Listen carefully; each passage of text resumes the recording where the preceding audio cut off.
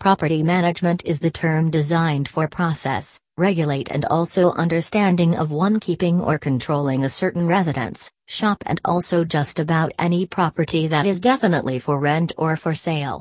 It is usually into purchasing or constructing own properties that includes just about any supplies applicable for the rent.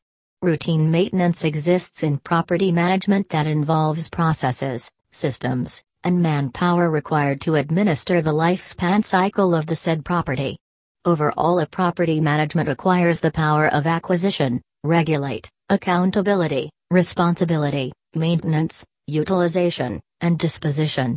There are lots of functions used in the property management as well as dealing with the accounts and finances of the properties, and becoming involved with or making the verification and talk with tenants, possible renters, tradesmen for the setting up or maintenance of the property and insurance agencies to insure your occupant if something unforeseen will happen.